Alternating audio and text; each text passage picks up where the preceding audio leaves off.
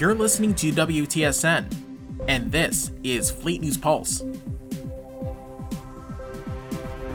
This cycle, on the Pulse, leadership elections are happening across the Spiral Arm, and we'll have a rundown of all the important candidates and races you should keep an eye on.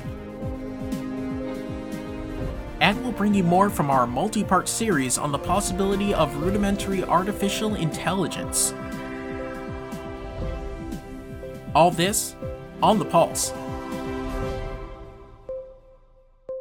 In a few days, many sentients will be heading to voting pods, choosing their next representative, royalty, or local school board members.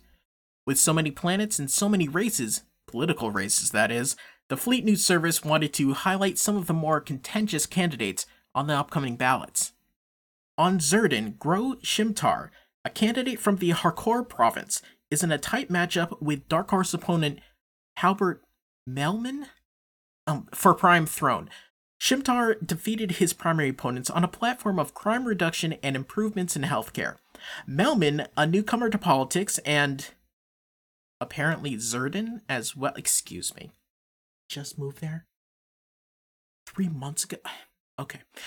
A newcomer to the literal planet of Zerdan is courting the conservative Zerdanian party somehow.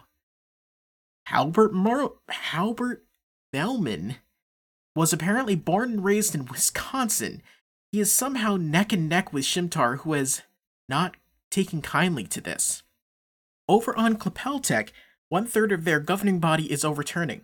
Klepeltec is one of the few planets that have no term limits whatsoever and hold their election through a series of trials that, quote, weed out the weak and assure that our leadership can protect us from harm.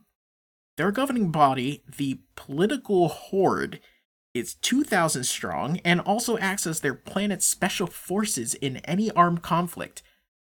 Interesting way to go about things. Now remember, no matter what system you call home, no matter who is running, it is a privilege and a duty to vote.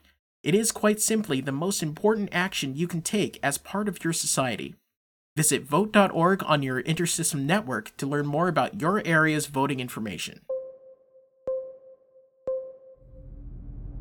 We're here with Adam Stenter to get an update on the robot attacks. There are reports of digging, building, and strange radiation readings. Adam, what can you tell us? We have evacuated all Enceladus staff due to the risk from rogue robots. What risk? The rapidly evolved robots no longer respect the sanctity of life. They could attack anything they feel is a threat. Wait, feel? These robots are exhibiting emotions. Forgive my verbal shorthand. Feel in this context refers to the results of complex algorithms running in parallel. Actions taken from these decisions resemble emotional responses to our staff. Can you give us an example? The group of observers under attack characterize the robots as angry. That's just frustrated anthropomorphism, in my opinion. Anthropomorphism or not, this situation seems to be getting exponentially worse. Do you have any theories on robot motivations or goals? My staff hope to predict their actions by comparing observations against known decision algorithms. Avery here thinks the robots retaliated against what is being called invasive observational technique. I see. Excuse me, can you explain invasive observational technique? That means we removed the robot's wheels, opened the access panels, and pulled out the processors to get a memory dump. The observer was fine until he disconnected the power supply and disabled her. Then I think her AI buddies planned a revenge attack. Well, that implies some kind of relationship between the robots. Yep, my theory includes robot group dynamics. I think those strange radiation readings come from exotic weapons developed by robot factions at war. Signature analysis can't determine that yet, Avery. Other theories don't include factions or buddies. That's correct, sir. However, I noticed the staff no longer use much invasive observational technique. I suspect the robots are reprogramming the staff's behavior somehow and— Thank you, Dr. Patel. I think we've taken up too much of your valuable research time. Wouldn't you agree? And Dr. Patel is your lead researcher? Yes, one of our finest, despite those theories. Well, moving on, we've seen reports of digging and construction at the site. Does Dr. Patel or anyone else on your staff have theories about this? Maybe we could talk to one of them and— I'm sure they're all far too busy to be interviewed. Fact is, we're not sure yet.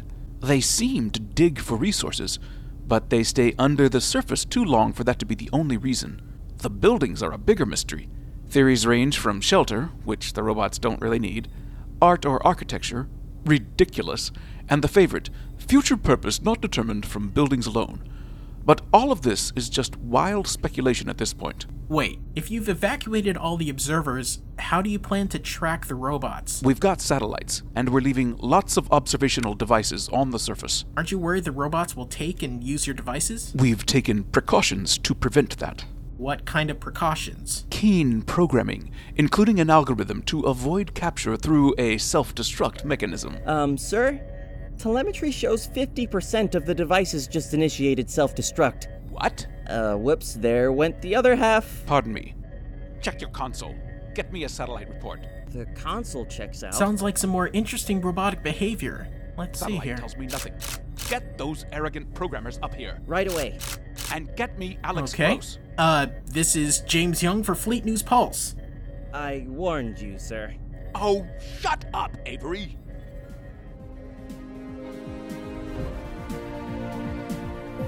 And that's all we have for this cycle.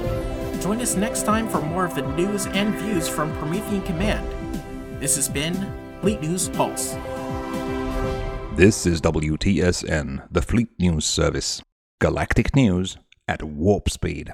This show is part of the PlanetSide Productions Network. For more information, please visit www.planetside.pro, and thank you for listening.